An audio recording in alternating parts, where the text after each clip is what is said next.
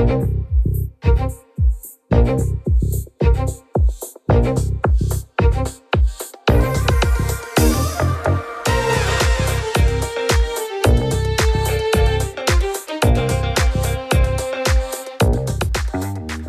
to Super Entrepreneurs Podcast. Today we have with us Teresa Grobecker. How are you, Teresa? I'm well. How are you? Excellent. I know we were chit-chatting before we started recording. It's great to see the passion that you do and what you're involved in, and to get those specific information to make this episode more valuable to our listeners. And I appreciate that. And, we always like to start the show by, giving the stage to our guests and kind of explain in your own words what your world looks like.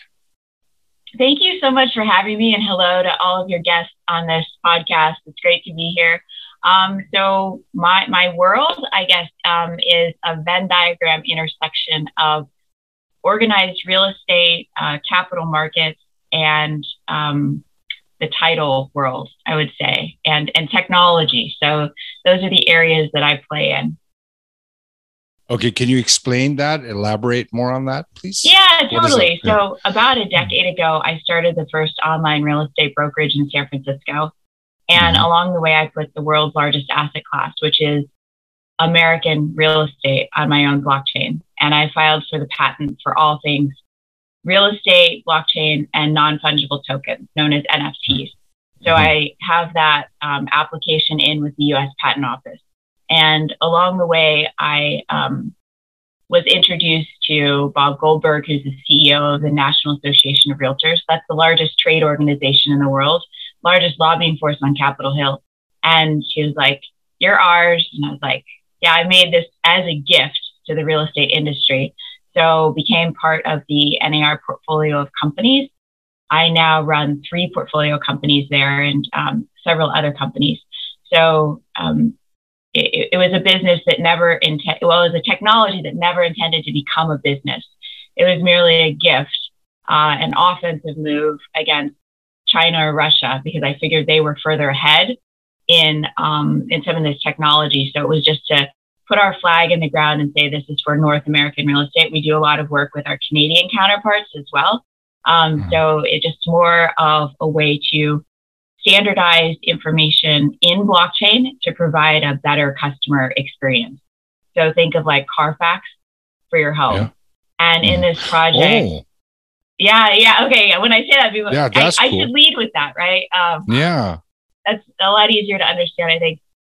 To build this project, I'm also a licensed investment banker and was an equity partner at a global investment bank until very recently, where I now do more work for family offices.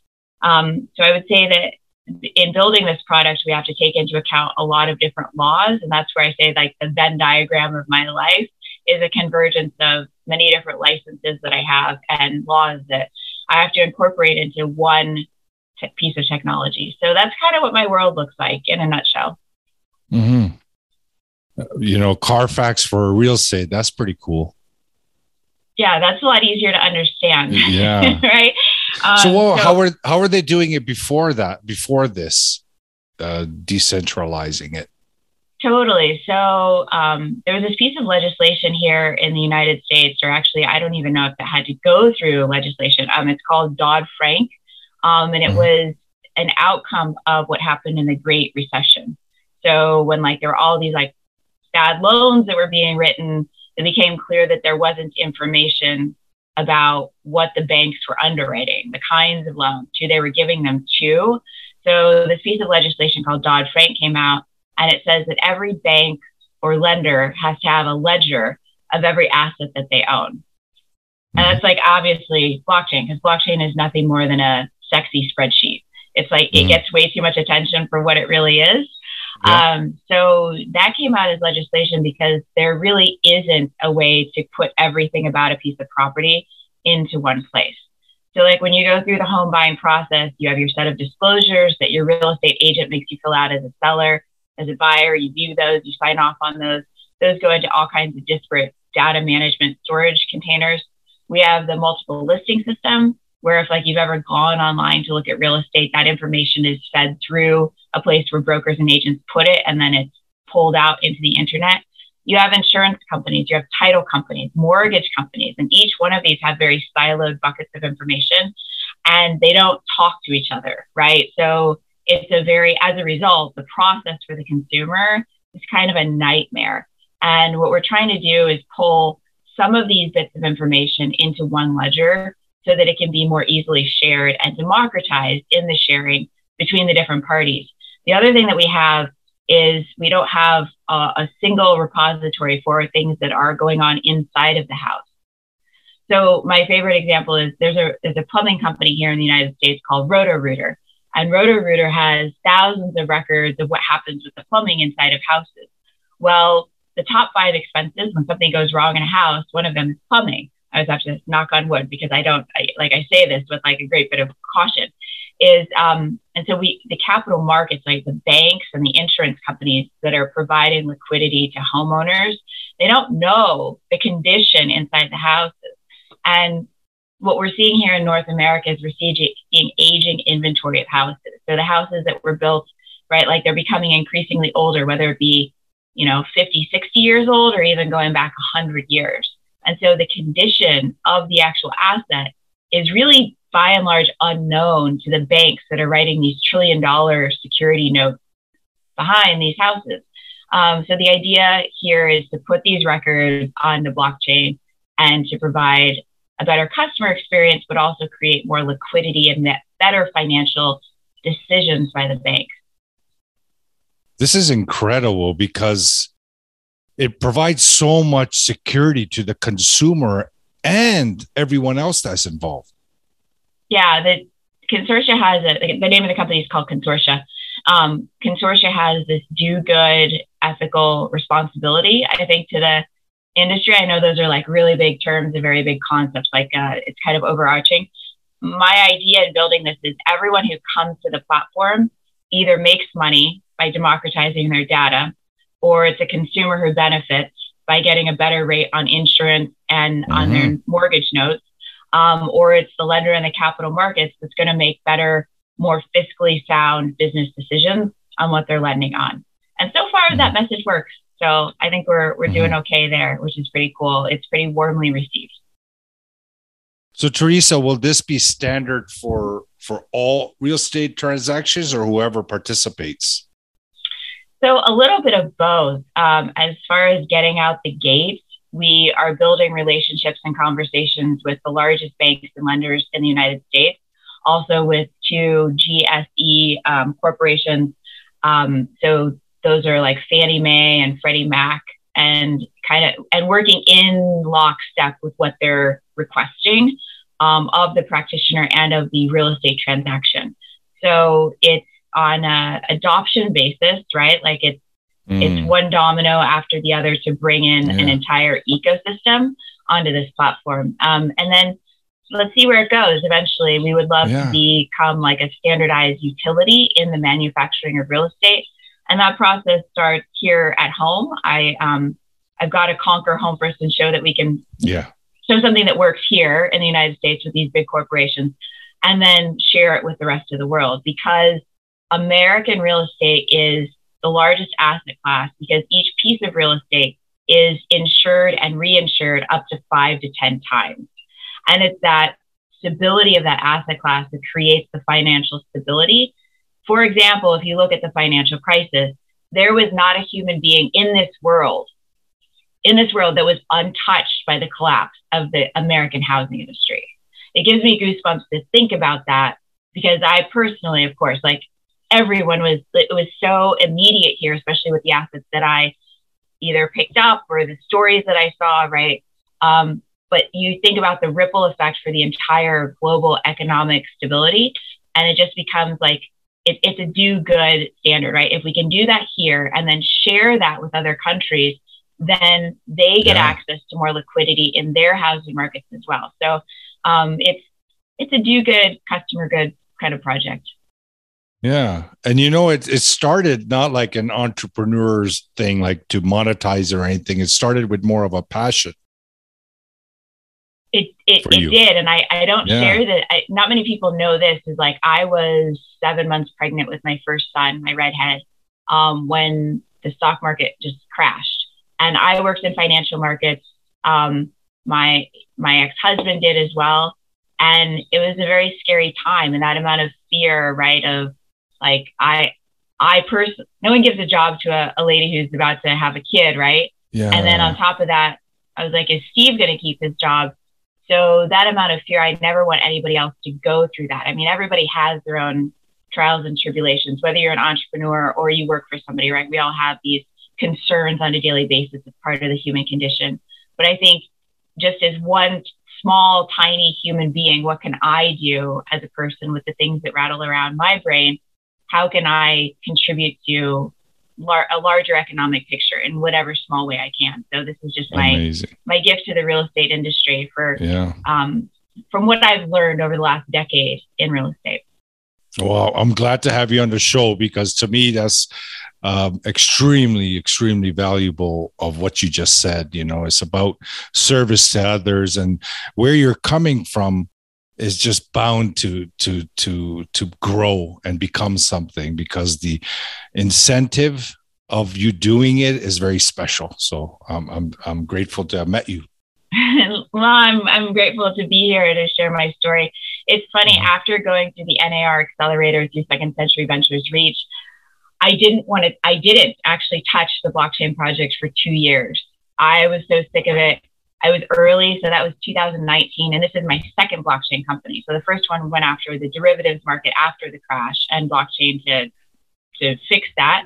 And so for this one, and talking to the real estate industry and practitioners, real estate is slow to adopt change in technology. It's a bespoke industry up until very recently, and now just we're rapidly clicking on. But in 2019, I had to spell the word blockchain to people, like in real estate. And there's nothing more frustrating than that. Yes. And now, because of COVID, people had so much time to read, and we've seen so many advancements in blockchain technology.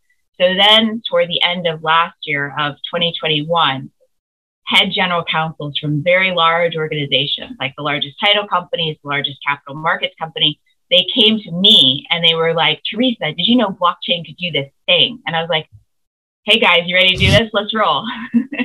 So like I wanted, and I tried to give it to NAR because I didn't want to run it. I never intended for this to be a business. I can't overemphasize that point. Yeah. I wanted to at one point sell it, or I just wanted to shut it down. And I realized that NAR won't let me do any of those things. So I have to run this company as a CEO. I don't want to at all. I consider there's better than like the eBay Pez dispenser story, which we all know is like a fictional story, but this one's actually true. I had no intent. I like walked into this mess, I feel like. So what I tell my friends is this is not a me conversation, because people look to me for the answers in blockchain and this technology. It's not a me conversation. It's a we conversation, because I refuse to build this by myself. So I get input from people much smarter than me who say, okay, you've built the plumbing for this. Like all the data can go through these plumbing, these pipes as NFTs on this platform. Cool. Let's build on top of that. And that's, I think, what I'm most grateful for. Like conversations like we're having, it's just like one door opens the next, and some really incredible humans have come into this project, and they see just so many potential. Like we're working on things like fair housing, housing accessibility, bringing down the cost of the transaction in some of these different silos where the information has been locked up. And it's really cool to see other people go, oh, we can eliminate racial bias in the appraisal by standardizing this and putting it onto blockchain, or we can reduce the cost of title insurance because now we have there's so many sharing things. Data. I know, yeah. I'm babbling, but no. I'm just really good. Cool. I'm just saying, I'm saying it's cool because there's so many things that can be covered with decentralizing it, right? Mm-hmm. Yes, totally. Yeah. And you mentioned NFT. So NFT are each real estate unit or property will have its own NFT. Can you explain that? Yeah, I can actually show my screen. You so graciously that I've minted. Some of these are for what's called a certified listing. Some of these are property tokens for friends and family that I've minted. We just did a light release of this just through some social marketing. that we did.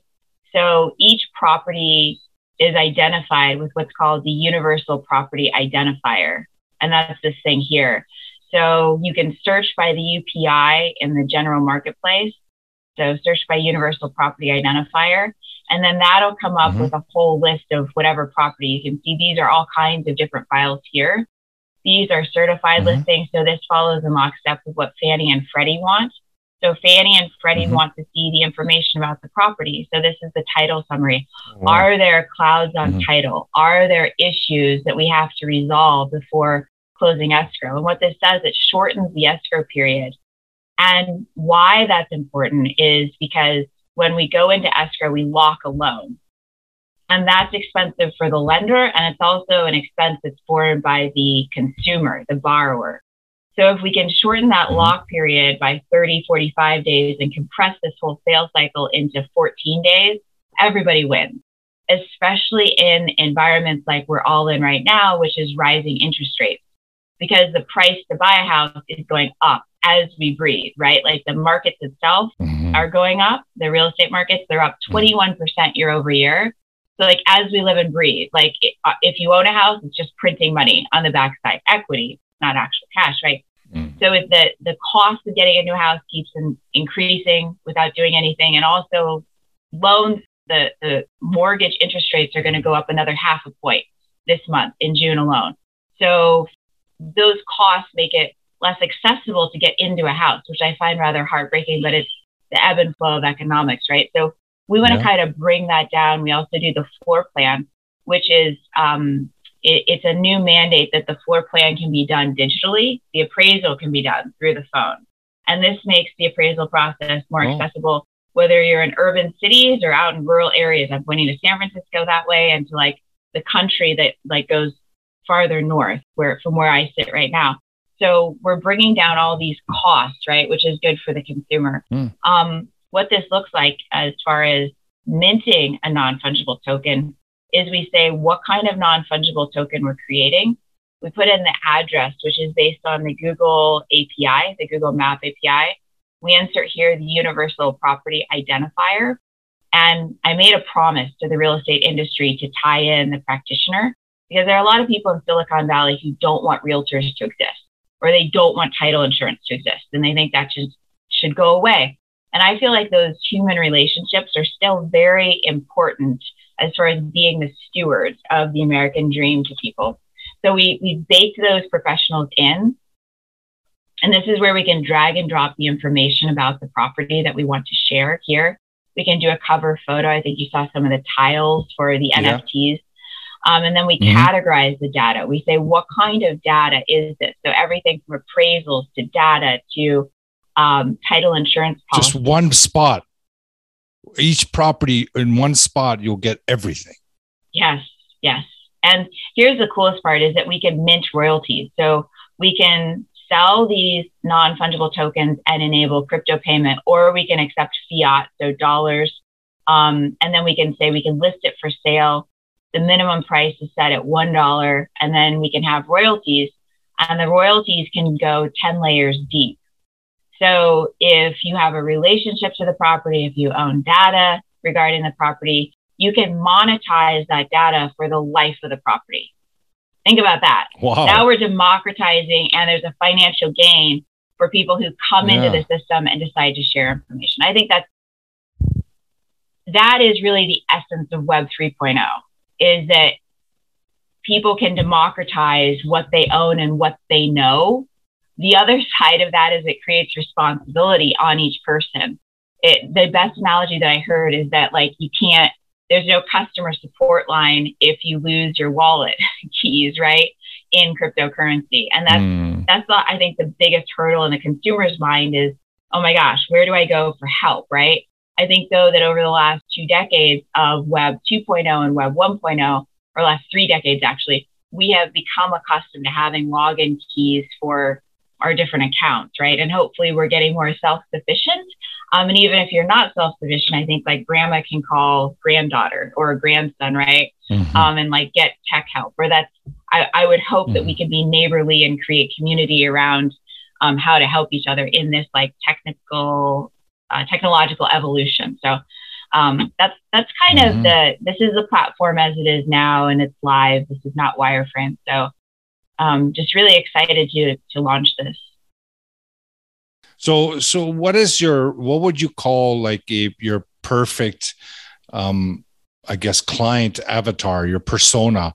Who would be mostly attracted to this platform? Is obvious for the obvious ones, but outside of those. Yeah. So in filing for this patent, the goal there was to, one, do it for the American real estate industry and all the others, right? The lives that we'll be able to touch. The perfect situation is that we click over one at a time, right? That commitment to the real estate practitioner. So we get them on board. I put time on the scoreboard with the patent pending filing. And the next step is to really bring the practitioners on board to get them to adopt and to build those relationships with capital markets like we are now. So some of the largest banks, because I really believe in follow the money. I believe in free market economics. And when something works, I think people vote with their dollars, right? So people or organizations. So the big push here is to bring on those large financial institutions and the large players in the market, because when we have a true ecosystem, then we create that natural safety net, right, with this data that helps us make better decisions. So in America, are they purchasing with crypto as well, real estate? So I was the first real estate broker in California to be authorized at a compliance level to move unlimited amounts of crypto into real estate. Here's my take on that, is that most people who invested in Bitcoin or crypto in the early days have a firm commitment to this idea, this culture called HODL, and it's hold on for dear life. And it's when the assets go up and then they crash. And then they say to each other, HODL, hold on, hold your position. And it came as a typo, actually, when people were feverishly typing to each other, hold, don't sell, right? Like, stay in this for the long term.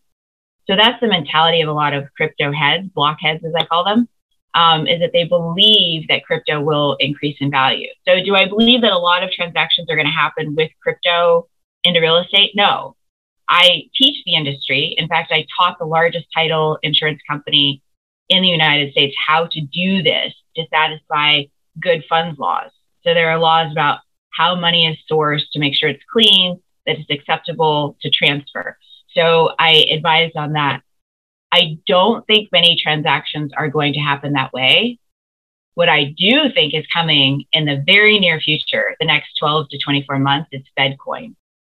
So the SEC... It's what, sorry? FedCoin. So it's a federal coin. FedCoin. A cryptocurrency that's backed by a country's currency. So this was... The Fed has announced that they're looking into it, they're researching it. The SEC about 4 or 5 weeks ago announced that they're cracking down on stable coins, quote unquote. Stable coins they're not actually stable, is what the SEC is cracking down on in the US Treasury. A lot of it is baloney, and there's a lot of risk in stable coins. So the government is trying to crack down and flesh out the ones that really are stable versus the ones that are just fluff and noise. And all of this is really an experiment as to build out and roll out FedCoin. So the second that FedCoin is announced, all of our real estate transactions happen on blockchain. And this system is ready to accept crypto, to move through these rails, or to accept this through the banking rails. So funny story is that when we were a new company, we had to open a bank account. And through my investment bank, I got the referral into Chase Bank. It was very hard to get a bank account because nobody understood, is this crypto? Are you following anti-money laundering? Are you following like the US Patriot Act and financial crimes laws? Or people didn't understand, Consortia is not a crypto. Consortia never launched a coin. We are purely NFT for the sake of utility. So with this conversation with Chase, they very quickly understood. They're like, oh yeah, you're not a crypto. I'm like, cool. And then they put me on the phone with their treasury department. And I was like, I'm kind of a happy-go-lucky entrepreneur. I'm like, oh, cool. Hey, let's have a phone call, guys. It's kind of like how we started this call. I'm like, oh, cool. I'll just show up. Yeah. Right. That's just my culture. I'm like, cool. I'll just, whatever, wherever the energy goes, I'll just follow it. And like, we'll figure out where to go. So little did I know it was Chase Bank trying to figure out how to move money through blockchain rails. And I just realized it finally dawned on me probably about 1 month ago. Like, oh, that's what that conversation was, because other lenders have come to me in conversation saying, hey, can we fund the loan faster through these rails that you have through consortia? So you can go directly between wallets, right? Lender to consumer wallet, boom. Like literally while we're talking, I'm a practitioner. I still practice, I still manage, I still do loans. Like I do this to understand all the pain points and where the current system is broken. I literally just got a phone call right now, which I'll have to return as soon as we're done, from the largest wholesale lender in the United States. And they're calling me because we don't know when the wire is going to fund this loan. And today is the last day of the walk. Like, awesome. What a great consumer experience. Like there is the ability to upload documents and to fund loans like this, right? But instead, like I have to facilitate a phone call. Like this is such a bizarre concept to me because the technology here exists as we're looking at on this screen. So I predict that in the next, and so does my team, we do a lot of research in the crypto space and FedCoin and the US government. And I think in the next 12 to 24 months, all transactions will be funded through FedCoin as soon as FedCoin is announced. FedCoin. Yeah. Wow. So what's going to happen with traditional money? Well, I think, it'll still be in circulation. It'll still exist, right? It won't be preferable. I mean, I don't know what happened in Canada during COVID, but in the United States during COVID, there was something called a coin shortage. It was really funny. Like there weren't enough coins to transact. So you weren't allowed to bring coins into stores. Yes. I heard of that. Bitcoin specifically. Yes. Yeah. This wasn't Bitcoin, but this was actual coins, like physical coins in your wallet, right? Like coins are no longer accepted in establishments. Oh, you're talking about actual like pennies? Pennies, quarters, nickels, dimes. Yeah. Yeah, we killed pennies a long time ago, but we do have nickels and dimes and stuff. Yeah, so we actually, in a lot of establishments, they're like, we have a coin shortage and we're not accepting coins. It was a really bizarre thing. So I think that we're going to, it's like a push, right, to having everything digital. Yeah. And somebody on my team was like, over the weekend, we had a 2-hour-long conference call Saturday morning. We were like future-proofing and mapping a lot of things out. And here's what I think happens. And this was, discussed years ago, is that social welfare platforms, and a friend of mine actually administers social welfare in Latin American countries through blockchain technology and crypto, right? So what happens is people who are on social welfare are going to get their allotment through a crypto, like a Fed coin, right? And that Fed coin will say what kind of goods will be able to be bought and sold. Like, yes, you can go buy milk and eggs, but no, you can't buy vodka. Like, it seems pretty intuitive, right? Oh, it's going to be regulated. Regulated as far as like the coins will be scripted as far as like what you can spend your money on or not. And so once you give that to people as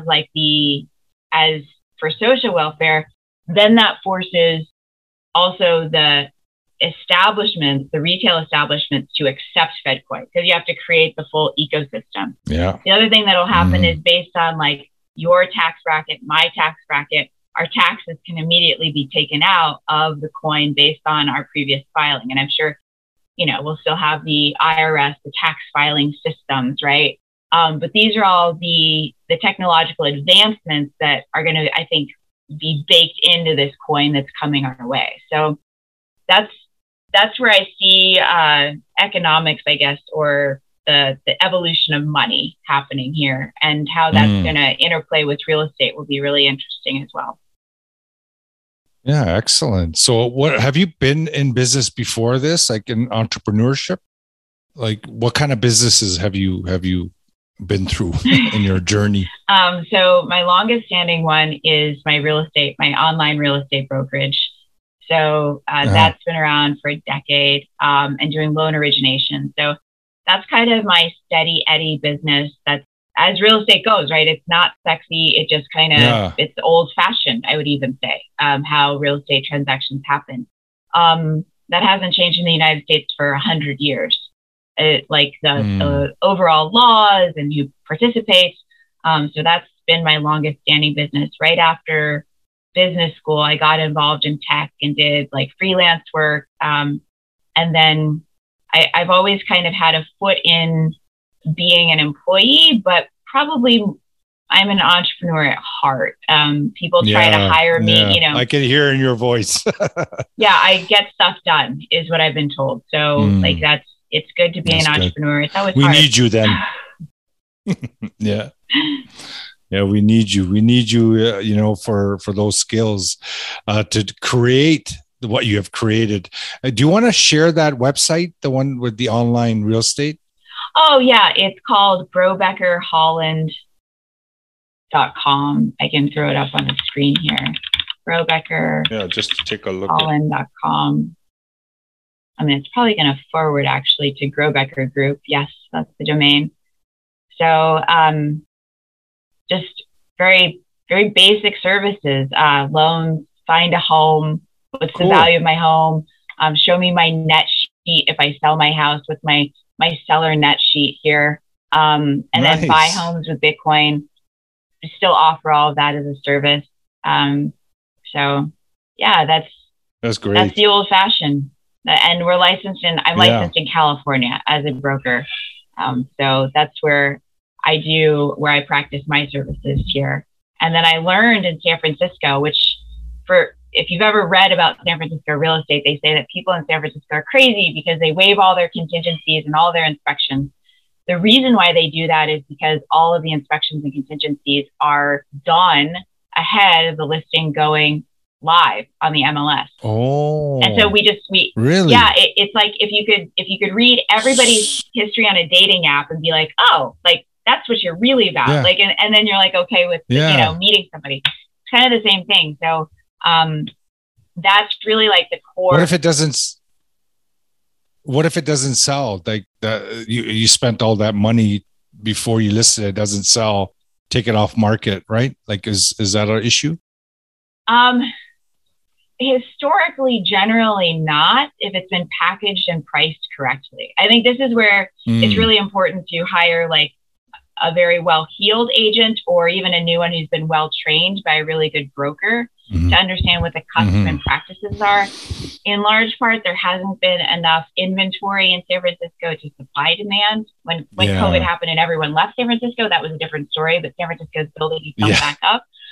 So historically, it sold itself. I hate saying that, but like if it's packaged correctly, the real estate thing goes and sells itself. Even if there are issues with the house, that's fine. Just tell me what it is, because I really need a house to live in San Francisco. So, okay, fine. It's got issues. It's got $17,000 of wood boring beetle damage in the stairs, but the stairs will still continue to function just fine for the next decade. Cool. Like I got it. I can handle that, right? As a consumer. So sometimes homes don't sell because of pricing. And that becomes an issue where the seller has unrealistic expectations of the value of their house. And I see the best agents being able to provide just raw data of the comps and say, this house should be valued or priced at this amount, and then it'll probably sell for this amount because the data and the statistics go with it. San Francisco does a beautiful job of packaging the inventory and then having these resources, these economic resources and information available for the agents for the benefit of the consumer. So that's where I learned how to practice real estate. My older sister was also a practitioner for 30 years. So I learned from her as well. So. That's excellent. We always like to ask our guest what their inner superpower is that got them to this point in their career. It's funny. I have dyslexia and I have ADHD. And when I was a kid, my father was very old school. My father had me when he was 66 years old. My father was a Cold War spy. And he believed like, it's all here. It's mental strength. So he's like, we're not going to go to a doctor. We're not going to we don't work on those things. Right. I learned to wrestle with those and to control them and to to like to either hide them, like I was able to hide all this stuff because I was always just smart enough, right, to trick the system and to get good grades. But internally, I really struggled with these things for a long time, and now I could embrace it, right? Like I didn't go on ADHD meds until 2020, and I was like 37 or 38, and I consider those my superpowers. Like to be dyslexic, you see the end. Like I can read a paragraph and see the end at the beginning, and so between the two, I get it. And I've learned that that's kind of a superpower, to build a technology, right, with the end in mind, but build it at the beginning. Yes. It's incredibly frustrating. It's a lot to manage between my ears, but the outcome is very rare, I think. And I've just learned to be like, okay, I'm a little bit of a freak of nature, and that's okay. And I think having ADHD, I get to see many different concepts. And then when I have that moment of focus, I can bring it all together. So these are kind of my superpowers. Awesome. It's incredibly frustrating. I think it takes a lot to manage, and anybody with these issues, I would say it's very challenging. But I think it's a matter of embracing these special gifts. I'm glad that you shared that, because I can relate. I also recently found out that I'm autistic, so I exactly understand what you're saying, what you went through, the internal side. I couldn't speak till age 5, but my parents struggled with me my entire life, but they couldn't figure out what it was, right? Back then, nobody really did those kind of tests. So, so it was always that, like, that's why you're good at the coding and stuff, right? The software, because it's just, you can see it, you just know it. And same with me, like math and those kind of things where I was really good at. I didn't have to actually put any effort in. And even now in business, same thing, like just give me an idea and like, boop, I see that picture, what you're talking about, right? And you say, you know what, might be good or might not be good. That is such amazing, amazing quality to have in entrepreneurship. And I'm so grateful that you have that goodness inside and what you're trying to do for other people using that power. Yeah, I would say my father told me that I didn't hug him until I was 5 years old. So I think that's a symptom of either Asperger's or autism. Again, something we didn't know about when we were kids, like people of our generation. Yeah. Now it's just like there's so much information and the internet we can access and teach ourselves and improve the lives of the people around us. But I think like just admitting some of these things to ourselves and to be able to speak about them is huge. And I'm okay with it now. Like we just shot 8 hours of video to train the industry on Web 3.0 and all the laws. And my COO was like, Teresa, slow it down. And she's like, you speak too quickly. You're like, and I'm like, yeah, it's probably Asperger's, right? Or the autism, right? And now to embrace it and be able to be like, okay, I'm okay with this. I know this about myself. Yeah. I'm going to work on it. It's a conscious decision to figure out how to interact with people better. I think it's really cool that we live in a day and age where we can explore it. Yeah, for sure. And you know what? It's really that once we realize what it is or what's happening, then you kind of hold back. So, oh my God, what are people going to think and all that kind of stuff? You're always worried about what other people think. That's just the conditioning of the mind. But then you pull yourself back and you see all the qualities and you become so proud. You become so uniquely happy for what you have been given. And, I can see that you're definitely taking advantage of this gift. Trying, right? It's part of the human condition. And I think no matter how self-conscious, like I think I am, I think like the person on the other side of the table is just as nervous because everybody has their things, right? Their little tips or nuances. Yeah. So I think it's just a matter of being comfortable in one's own skin. Yeah. Yes, it's so true. So true. Well, I have to definitely thank you, Teresa, for taking the time to come on the show. Our audience, I'm sure, have received a great value from you. Is there any kind of last minute suggestions that you would like to share with an entrepreneur or someone who's thinking of going into entrepreneurship? I think the biggest thing is financial stability. I think, and I didn't want to believe this for a long time, is that two things, right? Money buys freedom, My friend who's very successful had to teach me this. He doesn't say many words to me, but he knows when he says a few words, I listen, and I'll hold them inside my heart and my head for a long time. So money buys freedom.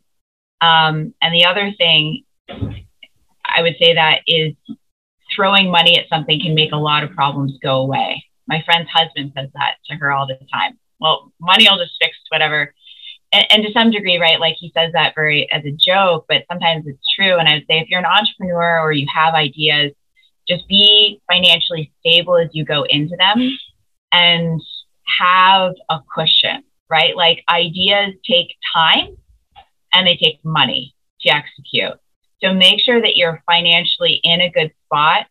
And I would say like one of my biggest faults is that I work too hard, but it's for a purpose, right? It's to make sure that there's today's money and then future money. And it's a matter of like layering in those different milestones, be it like the progression of different ideas in business, but also to realize and be patient that your ideas, if they're truly unique and original ideas, are going to take time for other humans to understand, accept, and purchase. So it's really critical just to have that financial buffer or primary source of revenue until you can click over into the other one. And I just think it's a matter of being patient with yourself, knowing that we're all part of the human condition and these things take time. Great advice. Thank you, Teresa, for taking the time again. Definitely keep in touch. If there's anything I can help with, please reach out. And thank you so much. And audience, if anybody has any questions, her information will be in the show notes at the bottom. Make sure you connect with her, check out her site, her pages, her social media, and, definitely be engaged in this kind of information that she's sharing, because this is the future, right? So the more we understand this now, the better it will be for when it comes. And thank you again, Teresa. Thank you so much for having me. And thank you to all the listeners. It's lovely to share this time with you. Thank you. Thank you.